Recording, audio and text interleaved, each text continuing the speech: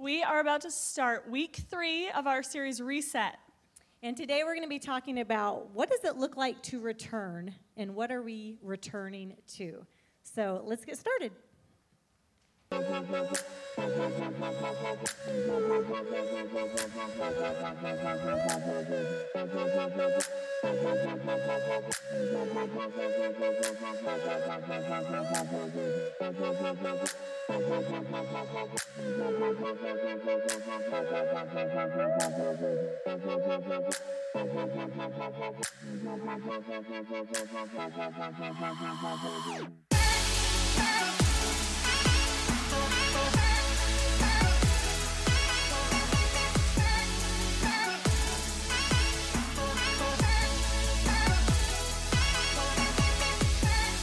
Happy Father's Day. Whoa, that's hot.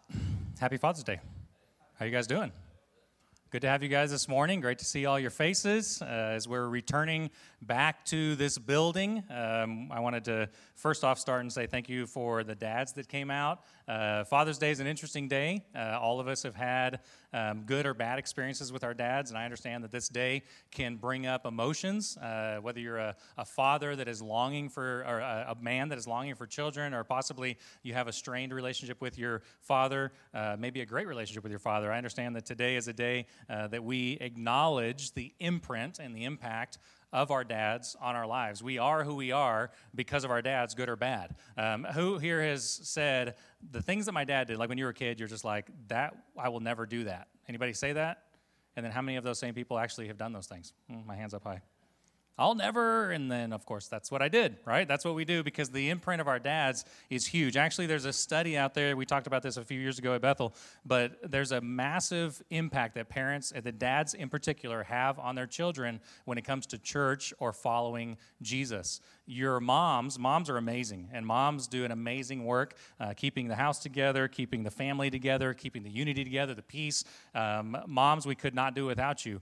But the stats say that a dad that brings his children, his family to church has way more impact on his kids than mom does in the spiritual matters. And so, dads, your role is really, really important. Do not give up. Keep going forward. Even when you don't want to, get up and bring your kids to church. It's a really, really powerful thing. And not just on Sunday, but every day throughout the week, have a conversation with your kids. Have a spiritual conversation with your kids, because that's going to be the biggest impact in your kids' lives when they're older. One of the things that I like to do is, as a guy, is I like to travel. I'm away from my kids a lot. I didn't really think I would be once we had children, but I began to travel and be away. And every time that I would return home, my kids were glad to see me, but they were more interested to see what I brought them. Because every time I go away, I'm always going to bring them something, whether it's a sticker or a keychain or a rock. It doesn't matter what it is. They're looking for me to bring them something when I return home, so I don't come home empty-handed. They really don't like it if I come home empty-handed. I give me a big old hug, and Dad, we love you, and what'd you bring me? This is kind of like the conversation that goes with my kids. And so, of course, they're happy to see me, but they really expect me to bring something on my way back. We're talking about a reset, kind of a divine reset for the church. And I think what I want to make clear today is whether you're watching online or you're watching in person, God has allowed us to have a second chance at this thing we call church or at this thing we call the Christian life. He's allowed us to come and have a do-over. And so we don't want to just come in and expect everything to be back the way they were. We actually want to take advantage of this reset, take advantage of this do-over, and do things differently. And so if there's things in our minds that we're like, I wish church would do this, or I wish my relationship with other believers would be this, or I wish that Jesus would do this in my life, Jesus actually wants to, and I think that Jesus has done a divine and a massive reset across the board, across our world, and we're still in the middle of it. This thing is not over. You guys watch the news sometimes. I don't watch it very much, but you guys probably know that on this thing that we're working through, the coronavirus, things are still happening. There's still massive outbreaks. There's still things that are happening around our state and around our country. And so if we're going to rush back to whatever normal is, we're going to miss the opportunity that God has given us for a reset. And so my question that I've been asking the last couple of weeks is, what's the point of a do-over if we just come back and do the same things we did before? What's the point of a do-over if we do them exactly like we did before? Because if we tried I mean, all of us have tried normal, and for most of us, it didn't work. And so let's do something different. Let's come back different. We're asking God to stir us and to give us stirring orders. We're asking Him to tell us what's next. We're asking Him to give us the confidence to obey when He stirs. Today we're going to explore the end of chapter 1, first part of chapter 2 of Ezra. If you have your Bible app on your phone, you can follow us along on the live event. If you have your actual scriptures, you can go to Ezra, which is in the beginning part of the Old Testament scriptures, the Jewish scriptures. And we're going to be in Ezra chapter 1. We're going to look at a few verses there and then into Ezra chapter 2. Today we're going to explore the people that actually returned to Jerusalem. I don't have time to do a complete summary of our series, but the Israelites found themselves in bondage. They were in captivity in another nation. God stirred the heart of the king, and He wanted them to return. Anyone who was a follower of God, anyone who was an ethnic Jew, He wanted them to go back to their homeland and rebuild the temple. King Cyrus was actually stirred of God to rebuild the temple of God. This was an unbeliever. This was a pagan. This was a man that was far from God, and yet God stirred his heart because God is in charge of who's in charge. Last week we saw that if we don't move, we were never stirred. And if we were stirred and don't move, that's called disobedience. And so we want to call ourselves to, if God is stirring something, and I know He is in your hearts, I've heard it and I've seen it, I know He's done it in my hearts, I want us to be obedient to what He's calling us to. I'm not pushing for things to return to normal before those that are at risk are safe. I'm not asking for those that should not come to come back, because being in this building does not mean that you're not a part of the church. This gathering under these four corners, under this four walls, does not mean that you're a part of the church. The church is far greater than that. Let's define the church before we jump into our passage. The church is not the building. The church is not the property. The church is not religious activity. The church is not songs and preaching and teaching. The church is not about me, and yet it's also about me at the same time. The church is the gathering of God's people. It's a called out assembly of God's people. It's for the worship of God Almighty. It's the chosen people of God on mission, the banner bearer in the name of Jesus. The church is the bride of Christ. It was established on the blood of Jesus Christ. The church is being perfected and cleansed by Christ. The church will not fail. The church will not die. The church is powerful when it's unified. It's powerful when it's clarified. It's powerful when it is living for Jesus. The church is powerful when it's living for others. The church is a reconciler, a forgiver, a healer, a restorer. The church is the ultimate social justice warrior. The church is the ultimate protector of the marginalized. The church is the defender of the unborn. The church is the stabilizer in society. The church on mission is unstoppable. The church on mission is victorious. When we reduce the church to the gathering on Sunday morning in this building and buildings across our community, we strip it of its power that is at work 6 other days in the week. When we make the church all about Sundays, we miss the simple conversations that happen throughout the week. We overlook the heart of God that He's doing in the hearts and minds of people every day in our community. The church is not the building. The church is you. Why do we gather? Why should we return? Why should we set our hearts and affections as a gathering of church people? Because we all have something to celebrate.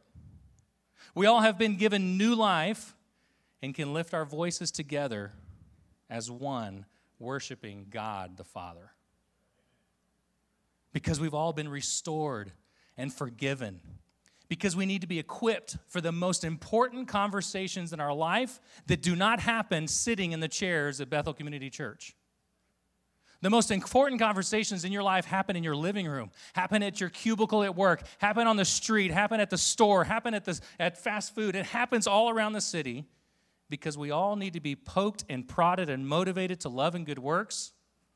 We return week after week here because of what Jesus did and what He's called us to do. What did Jesus do? He obeyed the Father all the way to the cross. He laid His life down. He worshiped the Father. He's called us to unify in the Father. So I asked you this question last week. What has God stirred in your heart? What is God calling you to do? Maybe today you'll have a second chance to chase after His stirring call. Most of us today are trying to make up our destiny and our identity and figure out who we are. Most of us are chasing personal security, family safety, and flourishing. These are all good things, and these are the very things that God offers to His children, the people of God. When we see Scripture that there's a second chance, it's always about the hands of God stirring in people's hearts. A second chance starts when God stirs his people. In Ezra chapter 1, let's look at verse 5. It says, "Then God stirred the hearts of the priests and the Levites and the leaders of the tribes of Judah and Benjamin to go to Jerusalem to build the temple of the Lord." The temple had been destroyed by Nebuchadnezzar. All the goods of the temple, all the precious worshiping object had been taken into a foreign land, into a pagan land, and stored up with pagan gods. And God touched the heart of this pagan king, and he said, "I want you to send people back to rebuild the temple." And then God went and stirred the very people that were going to go. It says there in verse 6, it says, all their neighbors assisted them, giving them articles of silver and gold, supplies for the journey, livestock.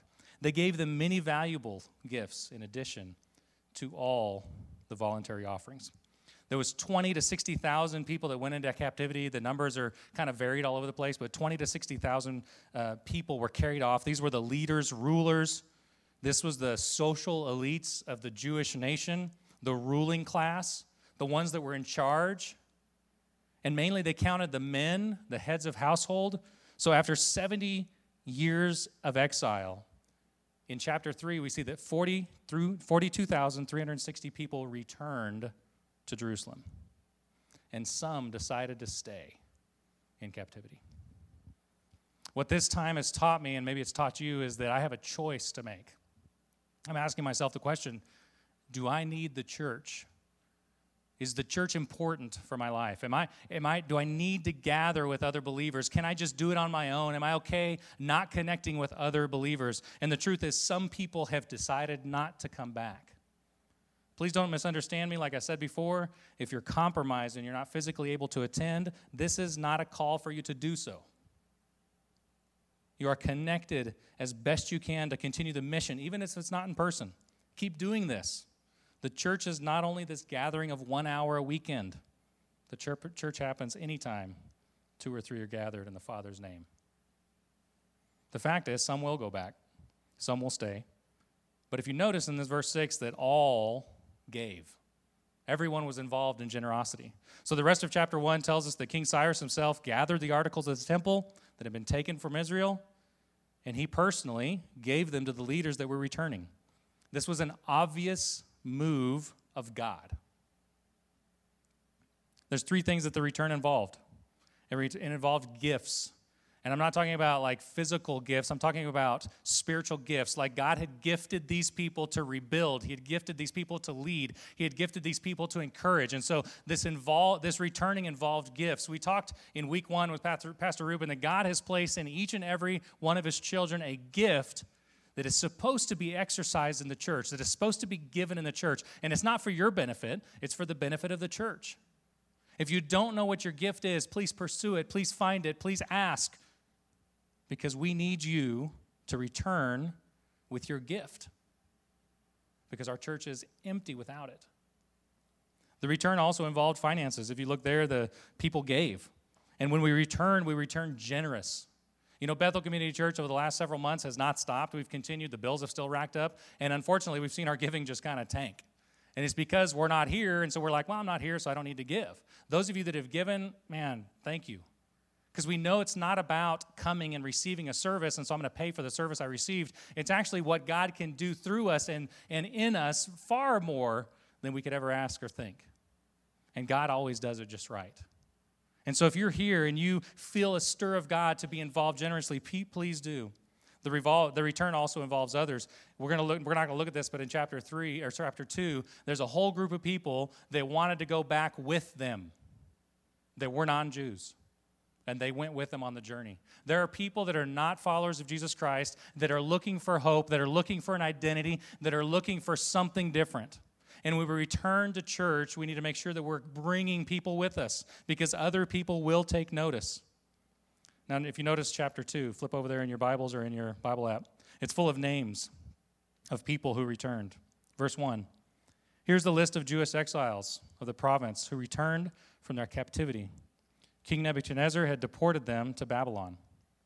But now they return to Jerusalem and their towns in Judah where they originally lived. So bear with me on these names here. Their leaders were Zerubbabel, Jeshua, Nehemiah, Sarai, Reelah, Mordecai, Bilshan, Mispar, Bigvai, Rehum, Baanah. For all those Rona babies that have, been conceived in the last few months, awesome names you can pick from right here. This is the number of men of Israel who returned from exile. Would your name be on the list? Would you be counted among those that have returned? This is not an indictment, it's just a question to consider. Some will not come back. Some will look for a new normal elsewhere. Would your name be on the list? Now, if you read in that passage in Ezra 2, there is a names of tribes and how many people in each tribe, and they went down, they totaled that 42,000, almost 43,000 people. I want to skip down to verse 68. It says, when they arrived at the temple of the Lord in Jerusalem. Now, I need you to place this picture in your mind because they arrived and the temple was not there. It was flattened. It was destroyed. There was nothing. When they returned and they saw where the temple should have been in all its glory, Solomon's temple, it spurred them to give a gift. It says they gave voluntary offerings toward the rebuilding of God's temple on its original site. And each leader gave as much as he could. The total of their gifts came to 61,000 gold coins, 6,200 pounds of silver, and 100 robes for the priests. No one was coerced. No one was forced. The stirring had caused extreme generosity because these men that had come back, they weren't coming back as poor slaves. They had come back prosperous. If you look in the book of Daniel, you'll see that God had called the people to prosper where they were in Babylon. And a lot of them had prospered while they were there. And they came back and saw the temple that they saw when they were children that was decimated and empty. And it stirred in them this desire to return with something in their hands. So here's the truth for today. Let us not return empty-handed and disunified. Bethel Community Church needs a unified gathering. It needs a unified generosity. It needs a unified understanding of the gospel. We need to return to a biblical understanding of the gospel. What is the gospel? The gospel is the good news. Jesus died for me. Jesus died for you. It's as simple as that. Most of us don't even know enough about the gospel to share it with others. We've become biblically illiterate. Once again, I encourage you, get in this word. It's the most powerful activity you could do every day, and it's the only thing that will change your life daily. It's the only thing. No philosophy, no political agenda, no amount of money can change you like this can if you will get into it every single day. Not only are the words of life in here, but the source of life is in here. If you don't know where to start, go to Proverbs and begin reading a proverb a day. It will change your life. So we need to return to a biblical understanding. The second thing is we need to return to an unapologetic stance for Jesus. Let me be honest for a second. Most of us care more about donkeys and elephants than we do about Jesus. Here's what I read in Scripture. There are 4 areas that the church should be known for. Racial justice. This means that all ethnicities are equal, created in the image of God. We will stand for the oppressed and the marginalized. We will not stay quiet when people are abused, mistreated, demoralized, or stripped of humanity. We will stand where there is injustice. I also see in Scripture that we need to care for the poor and the marginalized. We should be deeply concerned about the well-being of our community, especially the least of these. I see in Scripture a pro-life stance at the beginning of life and at the end of life. I see that sex for Christians should only be between a man and a woman in marriage. This is Scripture. Now, you can like it, you can take it or leave it. These are 4 things that you see from the beginning to the end of Scripture. But for some reason, we've been divided on all these main Christian issues. Christians have been at the forefront of movements to free slaves, promote women's rights, abolish sex trafficking, and fighting for the orphan and the elderly. But modern, trendy thinkers are now treat Christianity as oppressive, partly because in our quest for justice, we value human life, including before and after birth.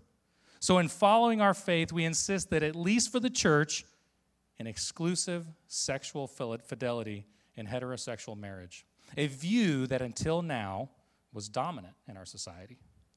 This is not a Republican or Democratic issue. It's a Jesus issue. Our politics should never overshadow our stand for Jesus. Ever. Our politics should never overshadow our stand for Jesus. Here's what's interesting. The Israelites were taken into captivity for violating these very things: justice, oppression, life, and sexual liberty. They had disobeyed God's law. We need to return to, the third thing is we need to return to a discipleship-based lifestyle. You know, Jesus promised an abundant life as well as a life of controversy. He said that you would be hated. He said that we should never take non-persecution for granted. Would you wear the cross around your neck if it automatically caused persecution instead of a key to financial success and earthly gain? One of the greatest strategies of Satan, the modern church is a lack of persecution. It's made us weak. It's diluted the gospel. It essentially has inoculated our resolve to live for Christ under any circumstance. We have become intoxicated with success, intoxicated with blessings, and intoxicated with peace. Let us await trials. That's what James tells us. Let us await persecution. That's what Jesus told us. Let us be ready for oppression and struggles. Jesus is coming. His kingdom is coming. And we know from the beginning, be strong and courageous, for the Lord your God will be with you wherever you go. A discipleship-based lifestyle means that I pursue the abundant life while expecting some hatred along the way. Where do you find yourself? What are you returning to? Why are you coming back? Being Christian is not a habit. It's a lifestyle. Being Christian is not a habit. It's a lifestyle. Now is not the time to retreat. Now is the time to lean in. The mission to love and lead is more important now than ever. The importance of serving one another is now more urgent than ever. The message of Jesus is now more than ever. You know what isolation has done the last 3 months? It has caused people to be more depressed and more distressed and more oppressed by sin than ever before. People are more addicted to porn and substance abuse and depression than any other time in our history. The church, you have the answer. This building does not have the answer. You do. Are you ready? I don't want us to waste a moment. I want our return with our hands and hearts full, hands ready to serve, mouths open to declare Jesus. Our community is waiting for our return. Our community is waiting for the return of the church. What I find in my Bible is that Jesus is still living. Jesus is still saving, and Jesus is still calling. My question is, will you answer? Pastor Ruben, why don't you come out? We want to talk about this for a minute as your pastors, and we want to ask ourselves, what is God doing in our hearts, and what does returning to church look like for us? Thanks, Andrew. So, Pastor Ruben, what does the returning to church look like for you the other 6 days of the week? Yeah, good question. I wrote some things down because number one, I don't want to miss it, and I don't want you to miss it either. And again, I'm going to be transparent, and I'll try to make it through it because we've had some conversations, and I've had some conversations even with my wife, and there's been like a really, I don't know how else to describe it, but just a holy discontent of like, and this is personal. This is me. And hopefully, maybe if you feel the same thing, this will help provide some clarity for what God may be doing in your heart as well. And I think I'm guilty of chasing after a vertical morality, and I forget the people that God has placed right in front of me horizontally.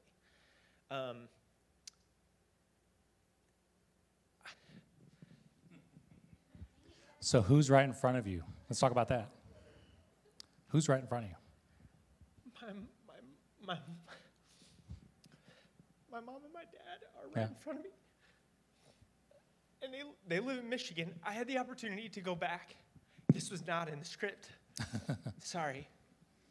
You're good at that, Ruben. You're good at Yeah, that. no. I had the opportunity to go back and have a conversation with my mom and my dad. My dad walked away from the church when he was 11, or when I was 11. My mom, a couple years later, did the same. And for so many years, I thought it was because they were mad at God. For so many years, I interpreted that as like, maybe they just don't like God anymore. My dad said this. I had the opportunity to sit down over coffee last Monday morning with my dad and my mom. And he ran through scenario after scenario after scenario that my mom and dad had been abused by leadership and pastors who leveraged their position and their power to manipulate and to get what they wanted. And my heart is broken for people like my mom and my dad. So I'm guilty because these pastors on the outside, and we can be guilty of this, I can be guilty of this, is that we're chasing after this vertical morality or this position or this place of significance with God, and we forget the people that God has put right in front of us. And so this is an everyday thing. I wrote this. I said, I have the opportunity every single day to love God and love people. When I live like this, Sunday morning becomes more than a checklist item for me to try to somehow gain some sense of higher morality or better standing with God, but becomes one of many opportunities that I take advantage of throughout the week to worship God by serving others. Paul says this in Galatians 5, 1-5, and I want to read this to you because this rocked my world. He says, so Christ has truly set us free. Now make sure that you stay free and don't get tied up again in the slavery to the law. He said, listen, I, Paul, tell you this. If you are counting on circumcision to make you right with God, then Christ will be of no benefit to you. I'll say it again. If you're trying to find favor with God by being circumcised, you must obey every regulation of the whole law of Moses. For if you are trying to make yourselves right with God by keeping the law, you have been cut off from Christ. You have fallen away from God's grace. Verse 5, but we who live by the Spirit eagerly await to receive by faith the righteousness God has promised to us. For when we place our faith in Christ Jesus, there is no benefit in being circumcised or being uncircumcised. Don't miss this, because I missed it for a really long time. He says what is important is faith expressing itself in love. If that's true, it's impossible for me to live out my faith on Sunday morning. So it actually has very little to do with me showing up to a building week after week. And it has a whole lot to do with the people that God has put right in my path. And to actually love them, to actually do something that makes a difference in their life. Who cares if I show up week after week, if I don't serve the people that are right in front of me, or if I use my position as a pastor to manipulate to get somebody to do what I want to do? That's what happened to my parents. And that's what's happening in communities around the world. We have to get back to the place where it says, my faith is working itself out by the way that I live, by the way that I love the people that are right in front of me. That happens every day. And I think to kind of piggyback on your point, for me, our church has never been like an entertaining church. You know, you're not going to come and just, oh, that was awesome, and then you leave. And we have a great time. We really do. Rock, paper, scissors, awesome. That was fun. I mean, we have fun. For those who church, figured it out. yeah, but our church actually is trying to connect believers to follow and to struggle through what it means to follow Jesus. And so when I think about who's in our community, every time I see someone in our church that is younger than me, man, my heart just is excited. Because that means that there's someone younger than me following Jesus. And I'm not very young anymore. And whenever I see a kid walk through the doors, man, my heart just is happy. Yeah. I love old people. You old people, you know I love you. But you're almost dead. Seasoned individuals. Individuals. You're on the way down, out. You're about to hear, "Well done, my good and faithful servant." That's not a knock. Good job. Yeah. But anytime we see a younger person than ourselves walk through those doors, gather in community, encourage someone, be broken for Jesus, oh man, we should stop and celebrate, because that means it didn't die with me. One of the things that pastors are accountable for is to shepherd, but also be an example. But the church, you, are responsible for passing it on. And so if you haven't passed it on, if you haven't returned to church, and I'm not talking about returning in the last 3 months, I'm talking about this has been a lifestyle thing for years. We've been in isolation for years. Now, I don't want to be controversial here, but I'm going to be controversial. This month is Gay Pride Month. And I want us to act like gay people. Now, hear me out.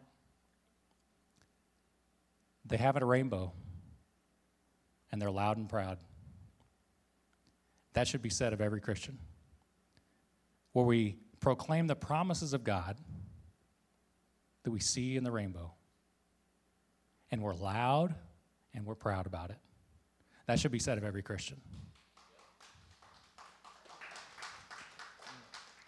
What are we returning to? We're not going to go back the way things were. Here's the funny thing is, we've had these conversations. We might tick some people off. But you know, when we get to heaven, God's not going to be like, "Hey, how many people you tick off?" That's not it. For pastors, what God's going to say is, "Hey, how did you shepherd? How did you guard? How did you teach? And how did you equip?"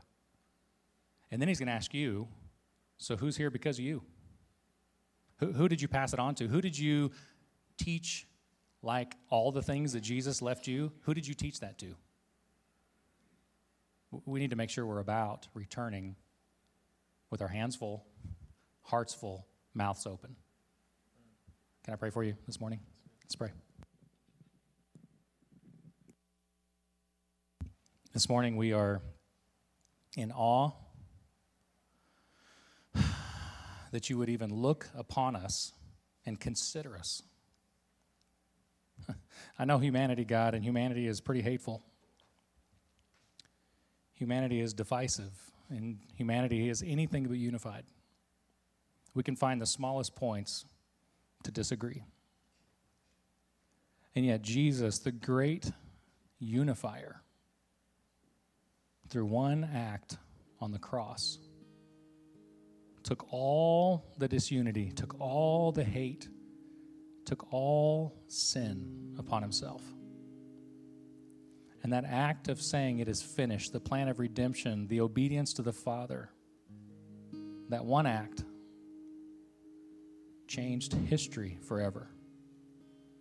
And yet, God, we live today like we're still waiting for that moment.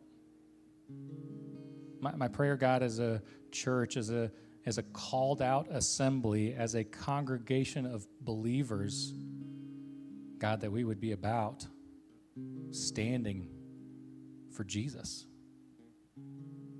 That we would be about caring for one another. God, that we be about loving people exactly where they are, no matter where they are. Jesus, we need you. We can't do this on our own. We need you to stir our hearts to action. We need you to stir our minds to worship. Put our hands to work. May you flow through us as loud as possible. Yeah, some people are going to hate us. Some people are going to despise us. But in the end, God, we are focused on the audience of one. And that's you. I pray today that your word would just flow through our hearts. God, if there's anyone here that does not know you, my prayer is that they find their identity in you today. that you heal the brokenhearted, that you fill the empty void, and you give new life and purpose. God, if there's someone here that doesn't know you, someone watching online that doesn't know you, I pray that you draw them close to the Father. Give them the heart of Jesus. Now put us to work. Let us return ready to go. We love you. In Jesus' name we pray. Amen.